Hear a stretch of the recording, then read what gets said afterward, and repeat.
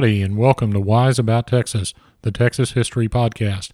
I hope everyone had a very Merry Christmas and that you're having a relaxing week as we head into 2016. Today is December 29th, 2015, and 170 years ago today, United States President James K. Polk signed a document admitting Texas as the 28th state of the United States of America. So in this episode, I'm going to give you an overview of that process and a couple of the stories about Texas's joining of the Union. So we're going to go all the way back to 1803 and get wise about Texas. Let's think first about the migration and settlement of Texas. In 1803, with the Louisiana Purchase from France, the United States acquired a vast amount of territory which, at least according to many in the United States, included parts of Texas, which was then, of course, a Spanish territory. Also in dispute during this time period was Florida. Spain had some problems with revolutionaries in South America and wanted to discourage the U.S. from supporting those revolutions. It was certainly a tense time in North America, and over a period of 2 years, from 1817 to 1819, the U.S. Secretary of State, who was John Quincy Adams, met with the Spanish ambassador to the U.S., who was Luis de Onís y González Vara. They concluded negotiations with what is often called the Florida Treaty or the Adams-Onís Treaty. Now, this treaty was a feat of diplomacy and a very interesting study. Unfortunately, we don't have time to dive in too deep to the treaty, but the result was very important. With this treaty, the U.S. acquired Florida from Spain, as well as Oregon, although Great Britain had a claim in Oregon. Most importantly for this show, it established the Sabine River as the boundary between the U.S. and Spain.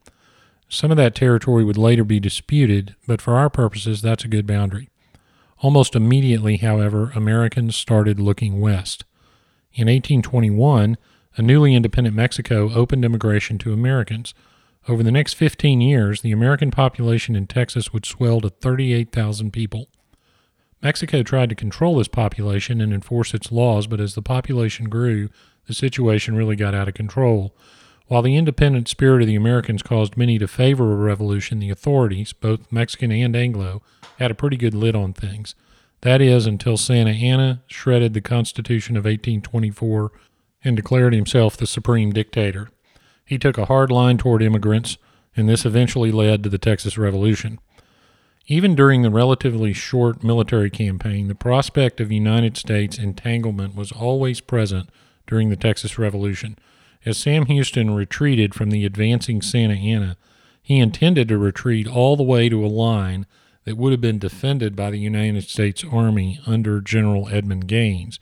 Instead, the Texas Army, which was spoiling for a fight, turned south toward Harrisburg, leading to the Battle of San Jacinto and a Texas victory on April 21, 1836.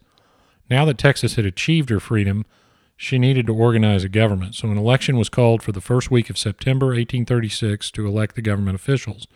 The voters elected Sam Houston as the first president of the Republic, and they ratified the proposed Constitution for the Republic.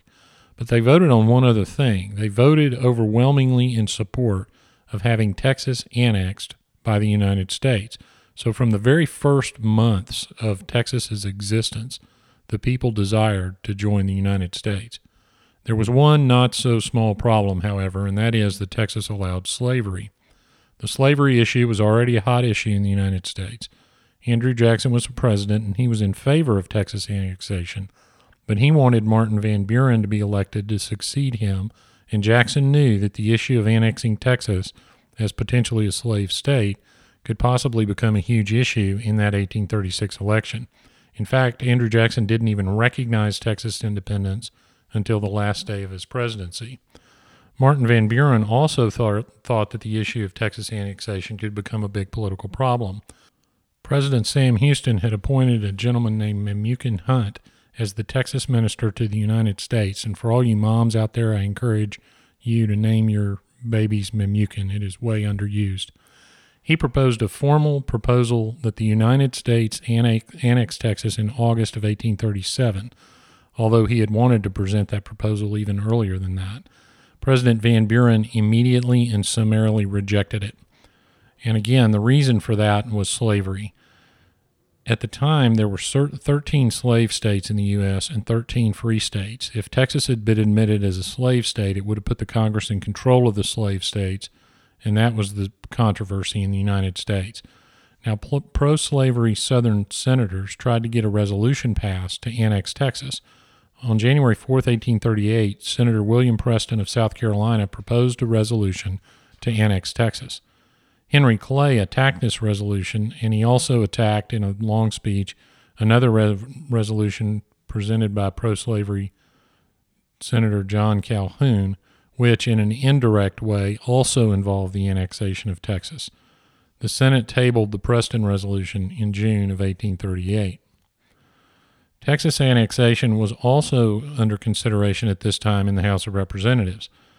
Now, at this point, John Quincy Adams, who had negotiated the treaty back in the early 1800s and had already been president of the United States, was back in the government as a congressman. I think he's the only former president to ever serve in the House of Representatives. I know that Andrew Johnson served in the Senate after having been president, but I think Adams is the only one to have served in the House. Anyway, Adams was vehemently anti-slavery, and therefore he was anti-annexation of Texas. He filibustered the Texas annexation in the House for 3 solid weeks. There was another factor in play concerning Texas annexation, and that was the prospect of a war with Mexico. After the Battle of San Jacinto, Santa Anna signed 2 different treaties promising to leave Texas and to recognize Texas independence from Mexico. Well, no sooner did he arrive back in Mexico than he renounced all his promises. And there was also a concern on the U.S. side that if the U.S. annexed Texas, that it would be illegal under U.S. law as well. So Texas really had an uphill climb toward annexation at this point. Now, under the Texas Constitution, Houston was going to have to leave office after his first term, and he withdrew the annexation proposal. After Maribel Lamar's election as the second president of the Republic, the Texas Congress blessed Sam Houston's withdrawal in early 1839. So annexation was now off the table, and Texas went on about its business as an independent country. Texas established diplomatic relations with several countries, including Great Britain, France, Belgium, and the Netherlands. Mexico, however, was still a problem. Lamar tried several times with several people to reach some sort of peace with Mexico, but it just didn't work. Despite the prior treaties, war with Mexico was on everyone's mind. Now, Great Britain was one of the Republic of Texas's greatest allies. Now, Britain didn't necessarily want Texas as a territory. She just didn't want it to become a state. Britain was justly concerned about the expansion-minded folks in the United States and wanted to use Texas as a buffer to that westward expansion. Remember, I mentioned earlier, Great Britain claimed part of the Oregon area. Now, the Oregon area back then was the northern part of present-day California, Oregon, and also Washington, probably part of Montana. Texas also made a really good trading partner with Great Britain because London loved cotton, and Texas was and is great cotton country. And it was also in Great Britain's interest to help Texas with its relations with Mexico. In 1840, Great Britain and Texas reached an agreement called a convention that called for Britain to negotiate with Mexico in an attempt to settle matters between Texas and Mexico. They were going to serve as sort of a mediator. And the agreement said that if Britain was successful in achieving a truce between Texas and Mexico within 30 days of the agreement, and a treaty, an all-out treaty with Mexico within 6 months of the agreement, then Texas would become responsible to Great Britain for £1 million of Mexico's debt. So Britain was also in it for the money. And business has always been important when it comes to Texas.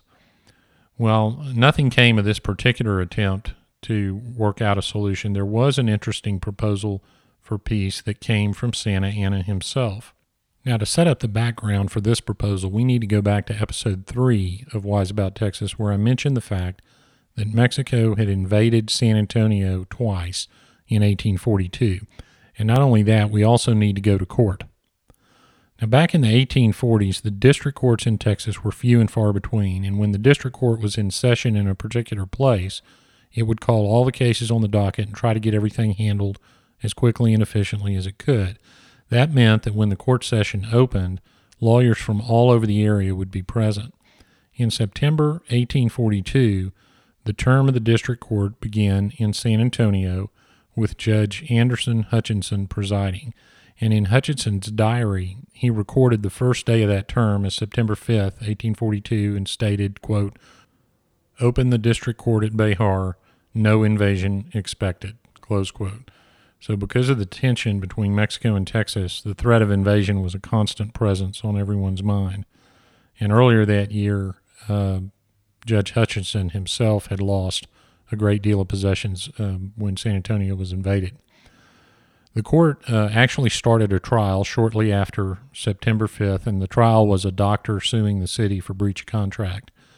And during that trial, the judge was informed quietly that from 1,500 to 3,000 Mexican troops were approaching San Antonio.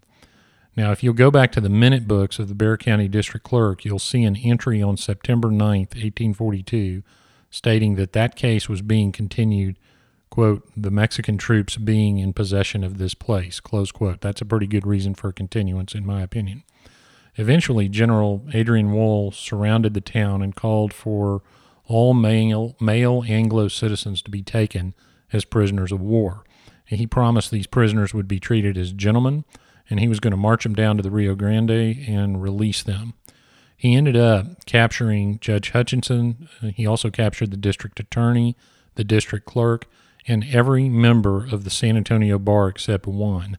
So the invading force captured all the lawyers as prisoners, which some folks might think is a pretty good idea. I, of course, have no comment on that. Instead of releasing the prisoners at the river, though, they marched them to prison in Mexico, and some ended up in Perote prison for almost 2 years. Now, how does that story relate to the Santa Anna proposal? Well, during the imprisonment, Santa Anna spent some time talking with a lawyer named James Robinson. Robinson had fought at San Jacinto, and he had previously been a judge in the Republic of Texas up until 1840. When he released Robinson, he sent with him a message to Sam Houston that if Texas would return to the Mexican Union, she would be given control over her own internal affairs, which is how the whole thing started, by the way, in 1836.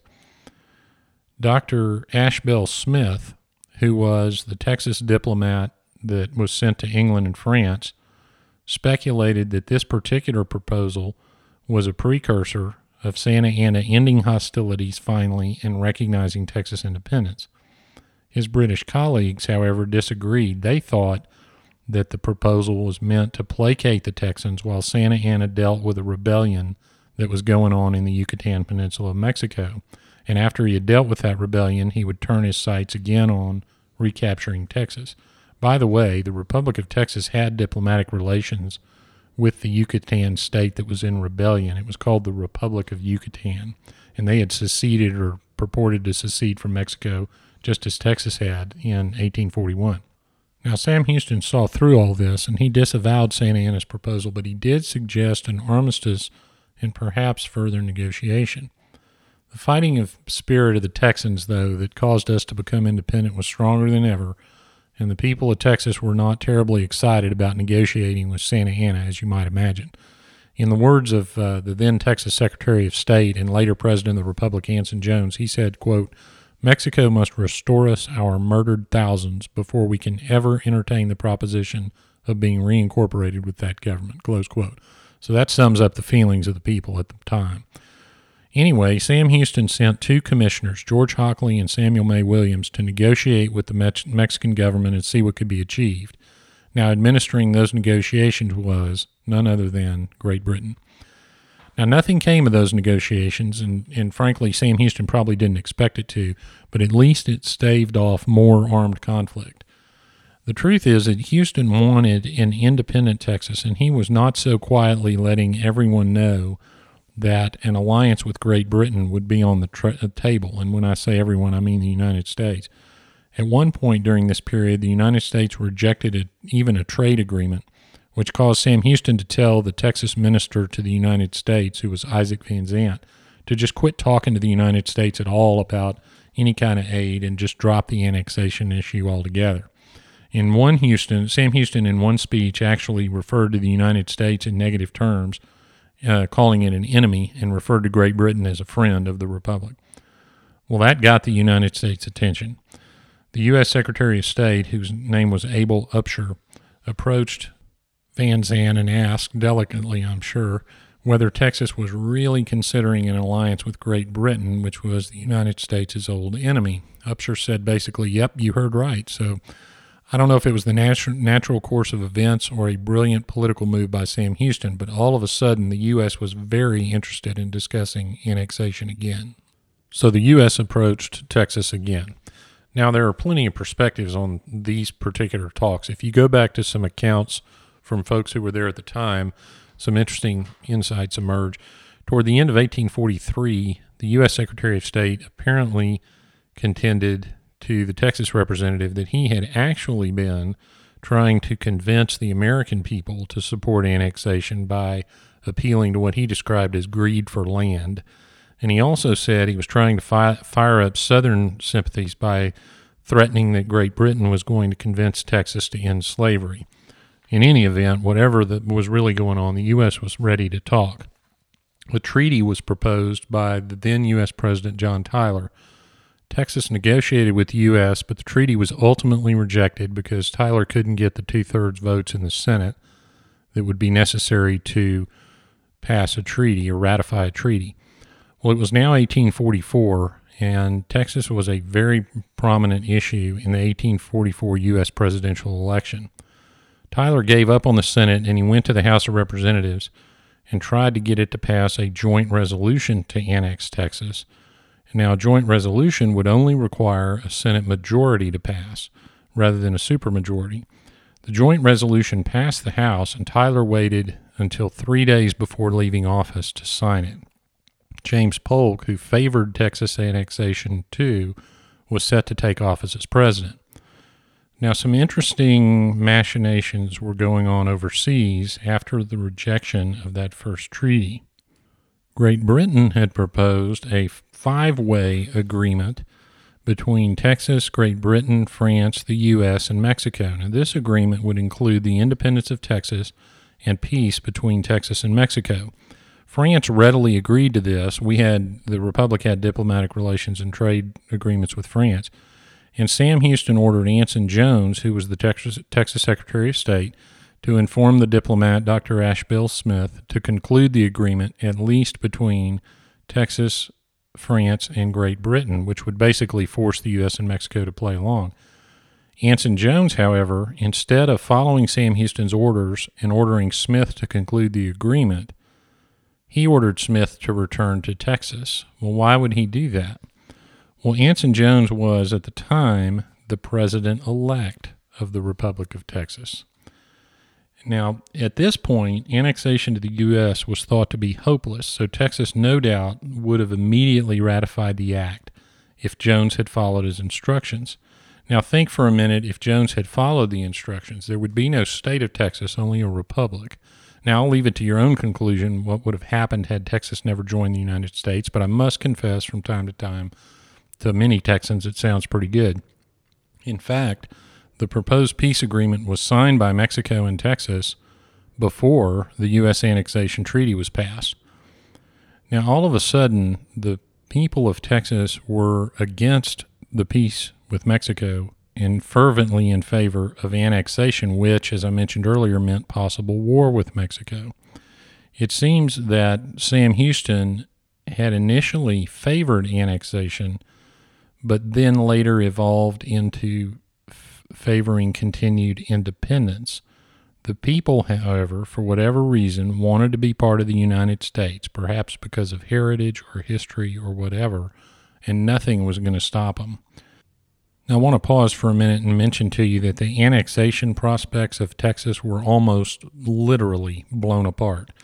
On February 28, 1844, the Secretary of State, Upshur, and the Texas Minister, Isaac Van Zandt, joined President Tyler on the USS Princeton, which was a brand new U.S. warship.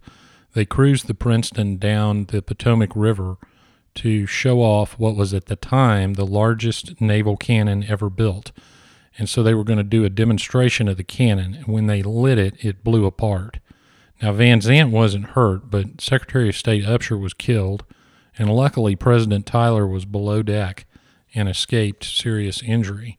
So the annexation process had been delayed for a period of time, but by 1845 was back on track under the new president, Polk.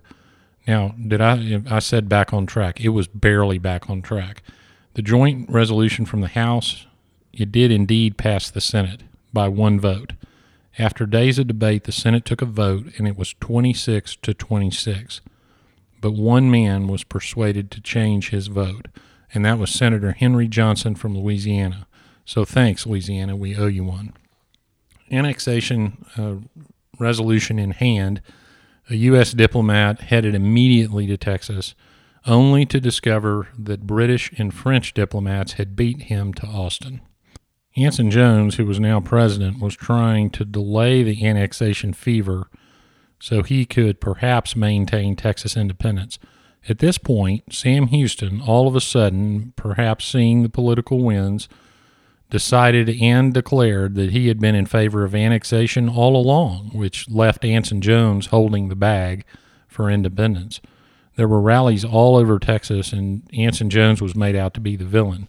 So needless to say, any affection between Jones and Houston was over with. By now, it was a foregone conclusion. There was an election in November 1845, and the people of Texas overwhelmingly voted for annexation. The U.S. Congress shortly thereafter voted to admit Texas, and on December 29th, 1845, 170 years ago today, President Polk signed Texas's annexation into law. When Texas presented its constitution to the U.S. Congress and it was approved, Texas formally entered the Union on February 19th, 1846, and at that ceremony, President Anson Jones said when he lowered the Republic of Texas's flag for the last time, quote, "The final act in this great drama is now performed. The Republic of Texas is no more." Now, a couple of things about how Texas entered the Union bear mentioning. First, we are the only state to have entered essentially by treaty rather than technically by annexation. And part of that agreement allowed Texas to retain all her public lands, which has proven a tremendous benefit to the state. Also, Texas may split itself into 5 states. Now, many have advocated that over the years, and it's interesting to think about. What we cannot do, however, despite what many folks think, is secede. That's a myth. We tried that once in 1861, and it didn't really work out so well. Now, there are tons of technical details, legal details, and political drama that surround the annexation of Texas, and if any of the listeners out there have political interest, I encourage you to read more about it. It was certainly an interesting time in Texas and American history, especially given that right after annexation, we almost immediately went to war with Mexico, and then, of course, had the Civil War several years later. The story of annexation certainly shows, once again, that Texas is different from any other place. Now we come to the part of the show called Getting There, where I tell you how to go see some of the places described in the episode. We'll start with the Texas legation to Great Britain. It was located at 3 St. James in Pickering Place in London, in a building that houses Berry Brothers and Rudd. Berry Brothers and Rudd are wine merchants. They've been located in that building since the 1700s, and they are still located in that building. 2 Texas governors have placed a plaque at the site. The first was Price Daniel in 1963, and the second was Governor Rick Perry in 2014. Britain also had a consulate in Houston during the Republic days and in Galveston. The bell of the USS Princeton, the ship that almost ended Texas annexation, is displayed in the Borough Hall, which is the City Hall in Princeton, New Jersey. Now, a little easier to see, a little more local, is the location of General Wall's capture of the judge, the district clerk, and almost all the lawyers in San Antonio. In 1842, court was held in San Antonio in a 1-story adobe building called the Casa Reales. The building was located at a spot that's now 114 East Main Plaza in San Antonio. It's at the corner of Market and Soledad Streets. The building, unfortunately, is long gone, but there's a marker at the site. Well, that wraps it up for episode 7 of Wise About Texas. I want to thank everyone for the continued wonderful feedback about the show. Please leave a review on iTunes if you get a second so we can spread the message of Texas history. And be sure to share the Wise About Texas Facebook page. You can keep up with the show on Twitter at WiseAboutTexas. That's at WiseAboutTexas. So until next time, God bless Texas, and we'll see you down the road.